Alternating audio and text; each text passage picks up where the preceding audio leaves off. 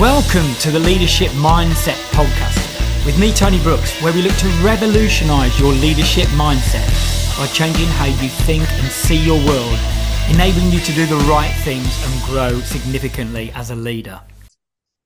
Welcome back to the Leadership Mindset Podcast series. I'm really pleased today to have with me Rachael Edmonson-Clarke. Rachael and I have got to know each other through the Professional Speakers Association. And Rachael, in fact, is taking over as president in the East Midlands next year. So exciting times. Just to give you a bit of background on Rachael then, she's a performance transformation partner, a leadership behavioural expert and a strategic advisor. And she specialises in helping senior leaders elevate performance. And a lot of this is around delving into the fascinating realm of the biology of leadership, as we're going to talk about today, unravelling the science behind that, finding out what makes great leaders tick and how other people can apply those insights to impact on their own performance as well. She is also, she seems quite adventurous out of work as well, hiking, horse riding, swimming. I do a bit of swimming as well, Rachael.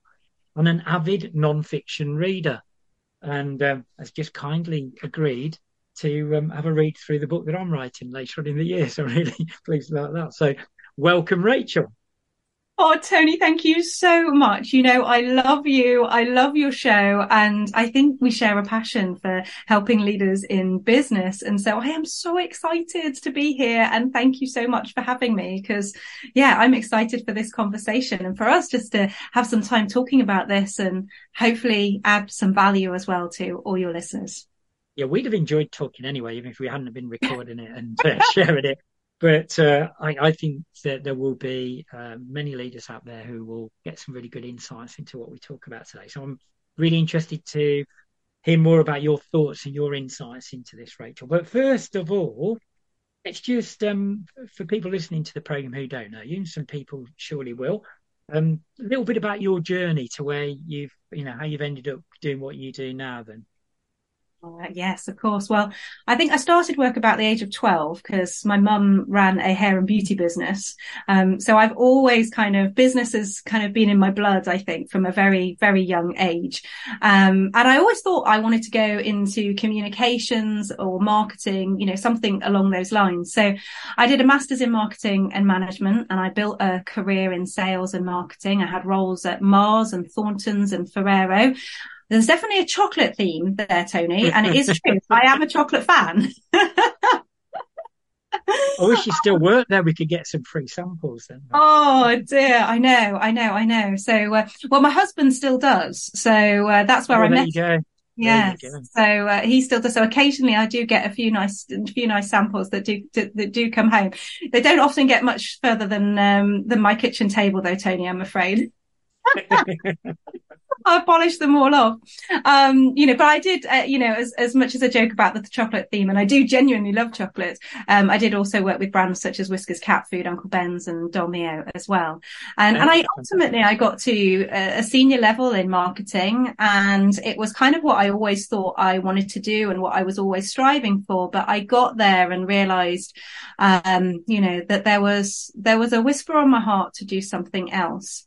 And I didn't know what that something else was, but I remember the day I made a commitment to myself that I no longer wanted a job or a career, but I wanted to find my life's mission. And as I say, I didn't know the answer, but I explored with kind of excitement and possibility what that was. And over quite a long period of time, so probably 3 years, and after training as a health coach and a practitioner in NLP and studying and working with some of the best coaches in the personal development industry, I followed my heart into coaching and facilitation, training and speaking, and really just wanting to make a meaningful difference to people in business. And that journey hasn't been, without its challenges. I started that business, probably 8 years ago now, when I was about to give birth to my eldest child. So that's an interesting time to start a business as well. And, the pandemic, was also a huge blow to my business because of how I was set up and operating. And so really had to rebuild the business, since then. And it is now better and stronger than ever. Hey, no, brilliant. I started my business in 2007 when we went into the global financial meltdown just so shortly after. So I We can do pick them, don't we? We pick these times, but oh dear. never a But they good present time. great opportunities, right? Often when we've got these crises, it does create great opportunities as well. So I love that. Yeah, well, no, thank you for sharing that. I must admit there were parts of that journey that I wasn't aware of, so it was good to hear all that. So let's get into the biological side of things then. How do you feel that a person's biology or a leader's biology impacts on how they feel, first of all? Absolutely, absolutely. I think there's a huge part to this, and I am somebody who is big on mindset. Um, and even in my own journey, I think I'm big on mindset. I'm big on health, as you've just heard. I'm a Yeah, certified health coach as well as doing the executive coaching that I do. And yet what I see so often with leaders is I see them either neglecting or disrespecting some of the biology that absolutely helps drive their performance and that will impact on their behaviors, on their moods, and on their emotions. And, Tony, it's things that we all know about. It's things like, our sleep patterns and quality sleep. We all know, and, any other parents with young children out there will also know what it's like when you're trying to deal with the stress and strains of work on a poor night's sleep because your children have had you mum. The way that we respond and react is different. It has an impact on our ability to deal with stress. And, the same is true of nutrition, and what we eat, when we, again, one of the things I see so often in the business world, and, I will put my hand up and say, I used to do this. I would not have time for lunch. So I would walk around the office with a Tupperware or something, shoveling it in my mouth as I kind of went along, because I was too busy to even stop to get lunch, let alone maybe get some fresh air, get some daylight, and so on. And so, I know none of that is rocket science, but so often I see leaders, as I say, neglecting or even disrespecting that, expecting themselves to perform at the highest level, to be able to, they have that great desire to be, leaders who have got empathy and compassion for the people that they're working with and that are working for them. And, and yet we would not expect this of peak performance athletes or anyone, or anyone else. We'd expect them to, restore and nurture their biology so that we can operate in a great way. that's interesting. Yeah, I talk about because you're right. Sometimes we can overcomplicate this stuff, and as you said, it's the basics a lot of us know. But I talk about leaders focusing on the news, which is nutrition, exercise, water, hydration, and sleep. And I think there are differing views, aren't there, Rachel, on the whole sleep piece. About some people think they can get by on 4 or 5 hours a night, and I must admit, if I get under 7 hours, tends to cloud my thinking a little bit, my motivation. So I know for me that I remember reading Ariana Huffington book Thrive, and she talked about if you get, let's say, for example, you're getting up at 6 in the morning the next day, and you need 7 hours sleep. That means you need to be in bed sort of 10:30, so you can wind down and you're probably asleep by that time. And I kept that kind of thing in my mind, really. If I know I'm up at a particular time, then I think about what that means in terms of getting to bed, really. But I liked what you said as well about almost relating it to how peak performance athletes or sports people think. Because leaders might think, oh, yeah, but they're doing something that's very physically demanding. But as you know, and I know, the mental side of things, like you'd had quite a demanding coaching session earlier before we spoke, and that can take it out of you, can't it? And it's so that need to fuel ourselves well and need to take care of us is, I think, as you said, it's really important in the same way it would be for an athlete, really. Well, I think sometimes, particularly with with my client base, as I'm sure is the same with you, Tony, these are people who are, they're ambitious and they care and they want to perform well and they want to be at their best for their organizations and contribute and look after their team and for their team to be motivated and engaged and feel as though there's that safe psychological environment where people can challenge. But actually, if we aren't role modeling and looking after these things, not only in ourselves, but then also helping and giving permission to our team to be able to do these things, we can't expect the best work from people, nor the best behaviors, because, there will be underlying, there could be underlying moods, or certainly if an external event happens, something happens, it's going to impact how we feel and our emotions around that. And it just has that then has an enormous impact on our behavior. People pick up on that from a leadership perspective. You kind of know if your boss is in a bad mood or not, or whether to go near them or not, or if they're stressed or not. And, I think our ability to pay attention to some of these things, as well as the mindset, but not forgetting the foundations. You talked about sleep just then. I think sleep is such, I used to think of it like sleep, nutrition, exercise, almost like 3 pillars. And I think now I think of sleep almost like the foundation. It's one of the most deeply restorative things that we can do, as human beings. And yes, of course, within my health coaching background, one of the things we talked about was biodiversity and just how what's right for one person is not what's right for another. And, we all almost need to, kind of experiment with ourselves to work out what serves ourselves best. And, and encourage people to do that in all of these aspects. But sleep is so deeply restorative and I think really important. And as you said, it without enough sleep, it impacts our cognitive function. We might feel more confused about things. And just even being able to talk about that with our teams to say, hey guys, do you know what? How are we feeling today? How's everyone doing? And to be able to openly and honestly go, like I did, Tony, with you coming in here, I was like, do you know what? Just come off a bit of a heavy session. And can we just take 5 minutes? Is just enormously supportive. And I think it's being able to do that with one another, being able to give people permission to be, to be human and to experience these things and give one another a little bit of grace, as well. But sometimes I think that people find these conversations, around moods and emotions very intangible, not sure how to deal with them, feel a bit, almost a bit sort of, scary, maybe not scary, but not wanting to talk about them for fear of opening a can of worms, and actually I think, when we can share openly and we can support one another, I think it leads to a really, really productive, environment.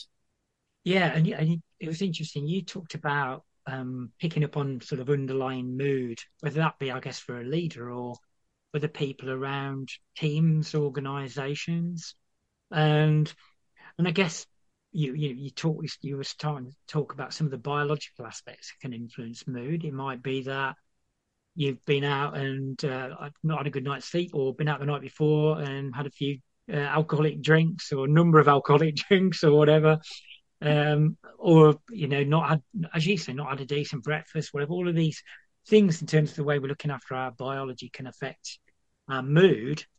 But then, Rachel, you were almost talking about, I guess, having a more open dialogue about where people are at emotionally, their moods, and be more, making that more of an open part of conversation in teams. Is that where you're going with that, or? Yes, well, I think there's 2 things. I think one is about recognizing, kind of the moods and emotions that we're experiencing, because I think sometimes we can get into a bit of a mood, a bit of a funk, and we don't even necessarily realize it. It can be sort of, it can be more gradual. We're normally more aware of those emotions. They're normally a bit more acute, and something perhaps has normally happened to trigger that emotion. But certainly with moods, and I've had this again in my, kind of in my own experience, and I must give credit here to, CHX Performance and the team there. So I partner with CHX, and the work and the research that they've done in this area, and just linking the importance of biology to moods, emotions, and humanized leadership is, I think is vitally important. And it was a real foundational piece that I felt, that I was missing. And this really unlocked things for me in a huge way. But sometimes it's about, so coming back to what you're saying, we have to recognize it. And, I can talk without breaching any confidences about my own experience. So hence why I shall use myself for this. But, I had a long period of time where actually I was, kind of in a mood that was, more fearful, more anxious, perhaps a little bit more of a low mood, but actually I'd been in that for such a long period of time that we don't always recognize it.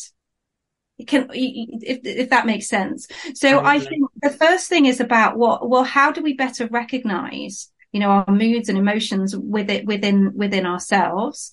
And sometimes talking to others can really help that, and can help that conversation. Often with mood, it's normally someone else that can pick it out. Like, well, you don't seem quite yourself today, or are you all right?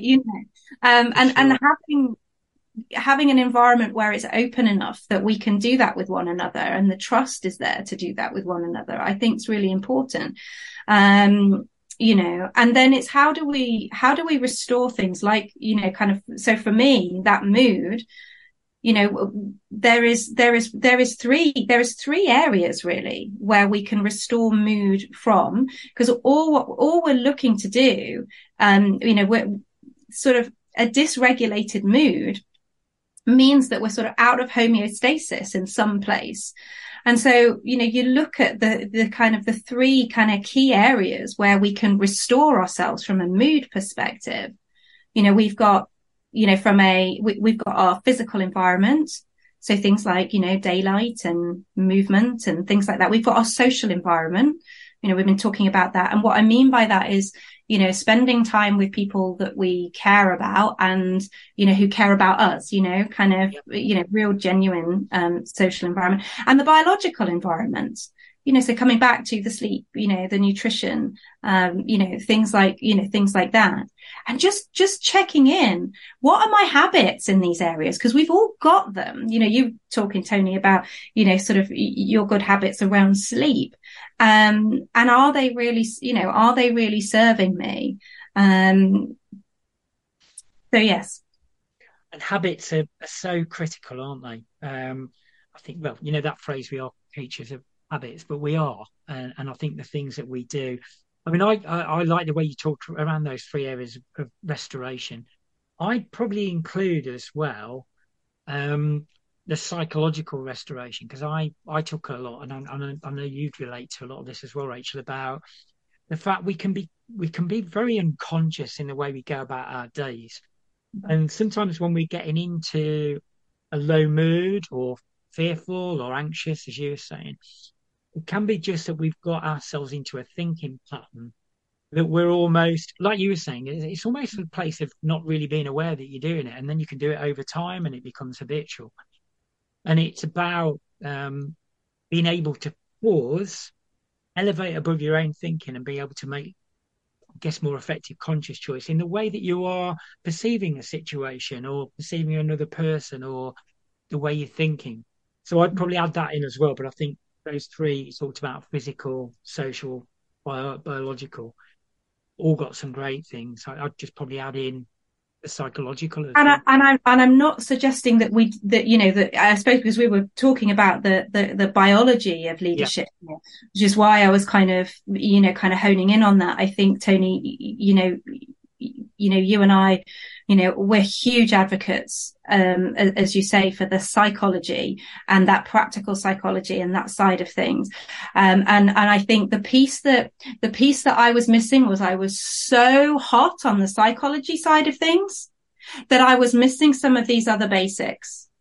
so hot on the mindset, on the controlling of my emotions, of mastering all of that. But actually I've stopped paying attention to the biology. And I think if there was a message, that I hope that comes out from this, conversation to your listeners today, it's, yes, all of that is so important. And are you still paying attention to those, that restoration, that, and that biology side as well? Yeah, love it. And, funny you say that, because, I often say to people now, because I think it was a great realization for me a couple of years or so back, that the brain is an organ. The brain needs things like we think about, I don't know, our stomachs and our muscles in our arms or whatever, different parts of our body and what they need. But the brain is, I know we talk almost in an abstract way, don't we, Rachel, about mindset, psychology.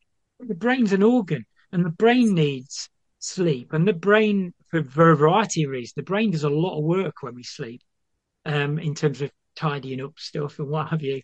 And the brain needs good hydration, the brain needs good nutrition, all of those things. So you're dead right that in a way we can neglect the biology where the biology is fundamental, because we're talking about an organ at the end of the day. Absolutely. You put it beautifully. Yeah, couldn't agree more.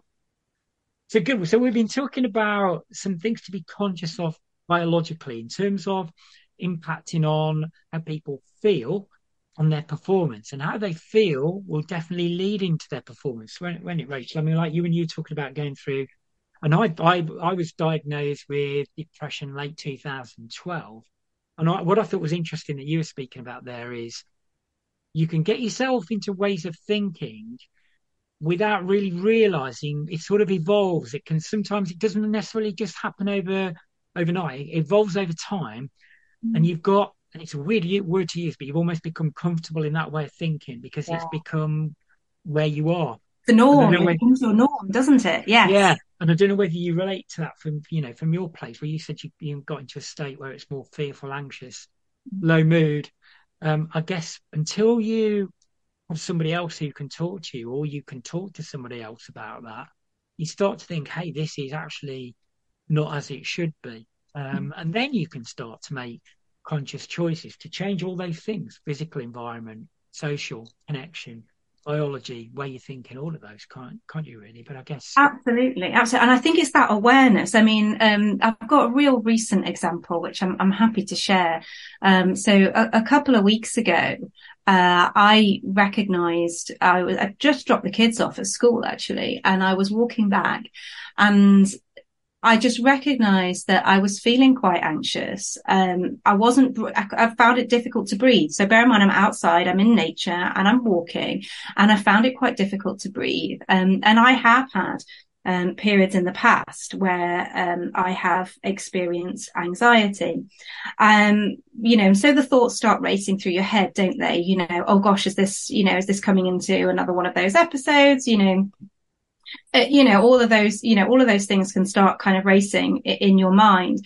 And this time, instead of kind of going, right, I can master what this means, and I can think about, my psychology around this, I actually put the spotlight onto my biology. And I was like, okay, am I fully restored? I'm like, absolutely not.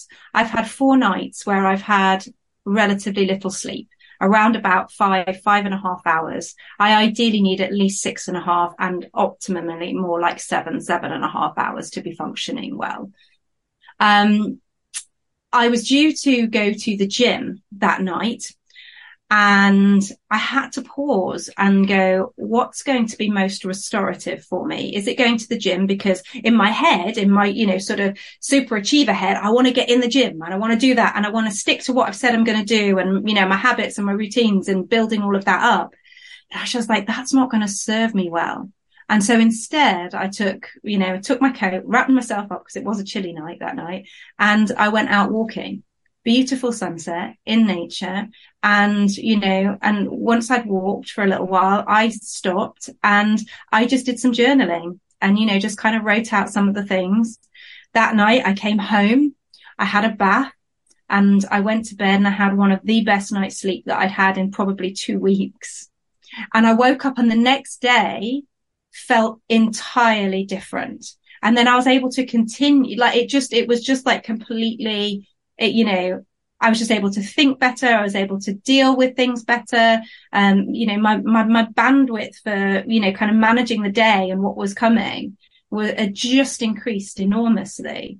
And I was like, gosh, I think as you said it right at the beginning, I think sometimes we overcomplicate things a little bit. That really did help. Yeah, I love that story. And I think, the thing is as well as many of us know, the brain operates at different frequencies. And when you do things like you said, went out in nature and had a nice walk, it slows the brain frequency down, which allows you to be more creative. So I tend to have my best ideas when I've switched off and things a bit more. Yes, And I think a lot of leaders and business people are continually switched on, and then they work probably till quite late, and then they almost just drop on the sofa, watch the telly, whatever. And that's fine. We can all do a bit of that. I do that. But I think sometimes it's about finding space, isn't it, for yourself as well, which is what you did on that occasion. It gave you just a little bit of space to calm, treat yourself well. But then, as you said, you journaled when you were doing that because your mind was allowed to slow down a little bit and become more creative. And I think that's a great thing. Interestingly enough, Rachel, I listening to you talk about focus on the biology and what have you, spotlight on the biology. I found through parts of this year that I've been a little bit demotivated and what have you. So a couple of things and when it came to my business year starts in September, I thought I've got a TEDx talk in January, I've got a book to write, got a lot to do, got client work, everything else. So I like a drink, but I kicked alcohol beginning of September. And we were talking about swimming a little bit earlier because I know you're a swimmer and getting back into, I do exercise, but I wanted to get back into doing some more regular swimming.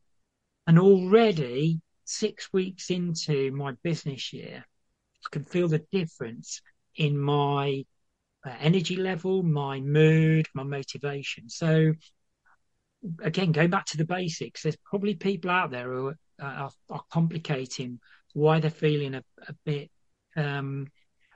demotivated or anxious or whatever it might be. And alcohol feeds into anxiety as well. So another thing it does. It might be some big choices to make just around the basics. What you do with nutrition, what are you doing with your exercise? Are you getting enough water and sleep? And all that, just start with the basics.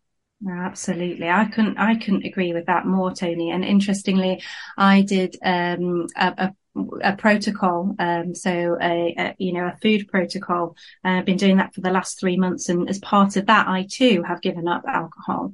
And again, so it's not that I won't drink alcohol again. I'm sure I will. And as you know, we've got the PSA conference happening shortly, so I'm sure I will have a tipple at that. I have found that, much greater clarity, and energy, the same as you. And I'm not interested in going back to it in the way that I probably have, so I wouldn't drink a lot, but I would maybe drink most weekends, one or two. We're talking about, I think the other thing that I think might be helpful is that it is about giving ourselves permission, whether it's that time and space that you were talking about previously, for our brain to, to slow down, to operate in different ways, to, give ourselves that permission to do those things, because actually that is feeding our best performance. It's giving ourselves permission to say, right, that's enough of the emails now, or checking on the phone or whatever it is at night, because my sleep is more important and I will perform better and more effectively and efficiently tomorrow when I'm restored from that sleep. But again, it comes back to the habits, doesn't it? You know, how often are we as leaders checking our phones, making sure that we're, you know, up to date with the latest, you know, with the latest things, versus creating that space so that we can actually perform and show up at our best. Yeah, and it's interesting listening to you there, because I think that there were things that can creep in. I was just thinking when you were talking about that's enough the emails or that kind of thing, that if people have had I can't remember the term for it now, Rachel, but if people have had a long day, they almost feel like they're owed some downtime. So they'll go to bed, they'll stay up later and go to bed and sleep later because they want to have some time to themselves.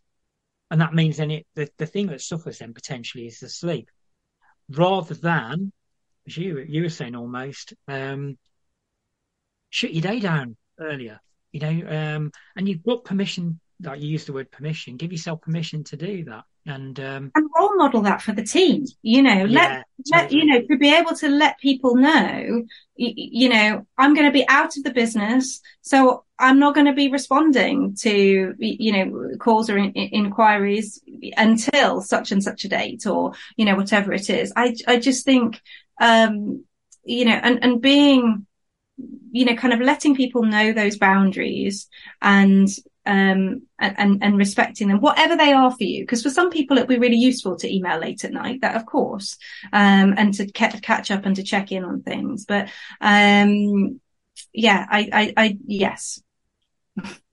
I was going to ask you, just then going off a slight but related tangent. Hmm. What do you see in your work, both in the health coaching arena and the executive coaching arena? What would you say are two or three of the biggest mistakes you see leaders making that cause them problems? Particularly if you talk around the biological side of Yeah, stuff. well, talking about the biology side of things, I think we've touched on it, you know, already. I think the biggest mistakes that I see are neglecting the importance of sleep Yeah. and prioritizing that and making sure that they are getting it.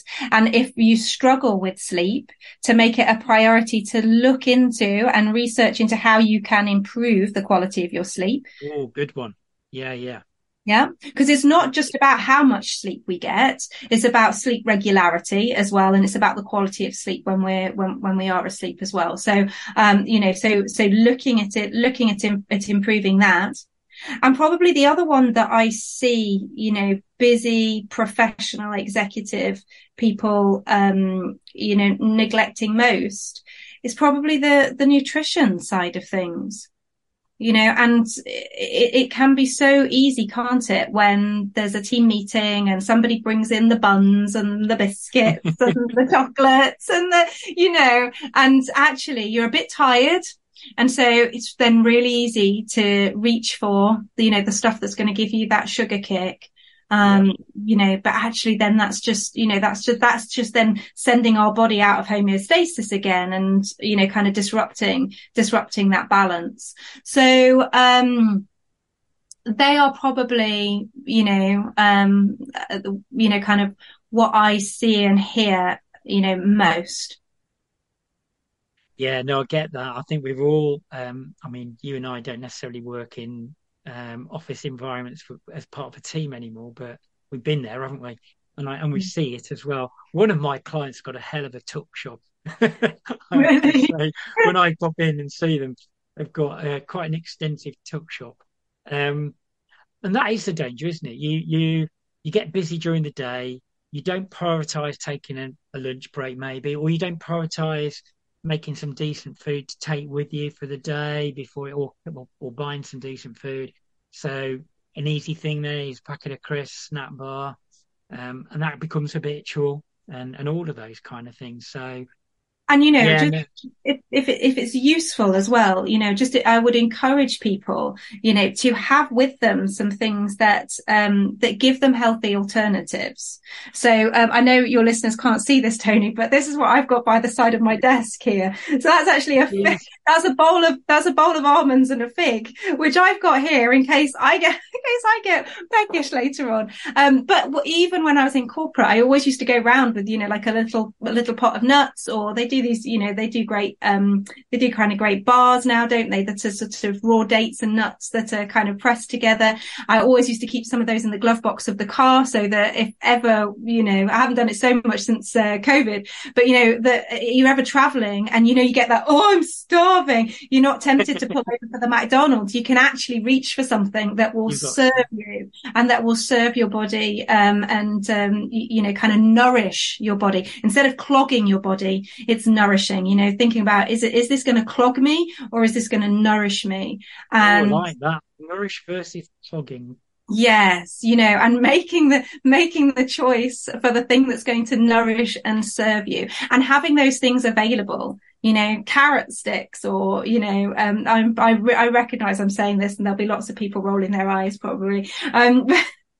Yeah, they're allowed to roll their eyes. You're offering good advice. Yeah, absolutely, absolutely. And I guess, whenever I'm working with somebody, it's always about finding solutions that work for them, because what works for one person won't work for the other. But the principle is have something that will nourish you, that you can have with you, that is on the go, so that if you do get that moment of, oh gosh, I'm really hungry, or I just desperately need to eat something, you've got the choice to have something that is, of higher nutritional value to serve you.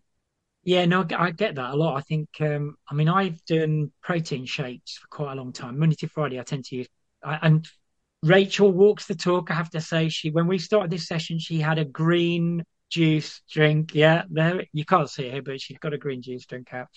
So I started on protein shakes a while ago, and it's convenient, but it means I'm getting the right nutrition during the day and whatever.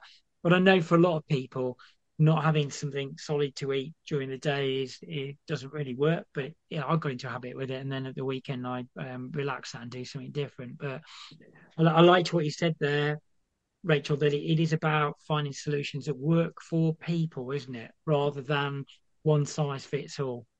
And versus where we were 10, 15 years ago when I was doing the health coaching, actually there are so many more good options now that are available Okay. kind of out in the stores. So there are quick and healthy alternatives that you are able to pick up if you haven't got the time to, do a little bit of preparation. But even then, I am not somebody who spends my life getting, their food ready. I'm very lucky I've got a husband who loves doing it. But even then, for my lunches and things, I will do something that's relatively quick, a microwavable bag of, of rice grains, an avocado, some chopped up pepper, or, a soup, something like that. That's quick, that's nutritious, and that's easy, because we're all busy, right? We're all busy. So Yeah, no, I get that. It's a good husband. Yeah, when my wife heads off to the office 2, 3 days a week, I try and get up and do a couple of boiled eggs for her to take with her, and caustic coffee and a Yeti mug, and those, and that's my responsibility in the morning. But it is about thinking ahead, isn't it? And one of my clients I was talking to the other day about thinking about your week ahead in terms of food, and both then buying stuff in that you're going to need for the week. Because if you don't, you can hijack yourself much more easily. You'll drop into, like you said, drop into a McDonald's, whatever. So I'm pushing him to think more about the week ahead and what a good, so you can make good choices then. And it's easier to make good choices if you prepare for it, isn't it, Rachel? So yeah. That yeah. that and also kind of clearing out as well. So what have you got in the cupboards? Oh God, yeah. What's Yeah. hiding in the biscuit tin, Yeah. that actually it might be useful not to have in, so it's not an option, and you remove that temptation. Yeah. But I say this, and it's it's not about it's not about not enjoying life and food, and and a drink or two. Of course, I think that's part of the joy and the celebration of life as well. But it's about what we do consistently. That's what counts. Totally. If we have the odd drink, if we had the odd bit of chocolate, and I'm somebody who, I said right at the beginning, loves chocolate. I will have a piece of dark chocolate every single day. And if I don't, I kind of don't feel like I'm operating properly. But it's about what we do consistently. That's what counts. We're in this it's a marathon, isn't it? Like we want to keep our bodies healthy. We want to keep them working well, both, yes, from a physical perspective, but also from, that mental health and well-being perspective as well that we've been talking about, and our moods and our emotions. And, just looking at what is going to serve us with that, versus clogging us. Yeah, superb. Hey, Rachael, it's been fascinating to talk to you, as always. I always enjoy a conversation with you, but it's good to share this conversation with whoever is listening to it. And I'm going to bring it to a close because I know you've got to pack later because you're going off to the Professional Speakers Association conference. So offer a good weekend there. Before we finish, could you signpost how people can connect with you in the easiest way and find out more about what you do? Oh, well, thank you for asking, Tony. Yes, of course.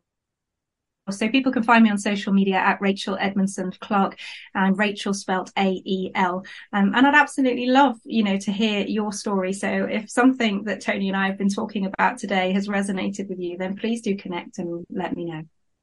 Hey, brilliant. So yeah, you can find Rachael on LinkedIn as Rachael Edmonson-Clarke, as she said, A-E, and Edmonson, E-D-M-O-N-D-S-O-N,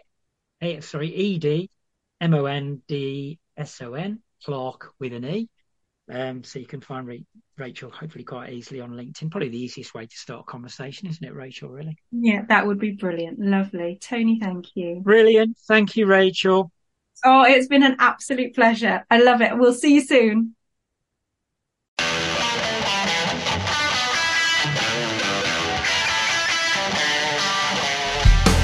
If you want to explore your leadership mindset in more detail, why not complete our free leadership diagnostic at theTonyBrooks.com and subscribe to this podcast to join us for future podcasts.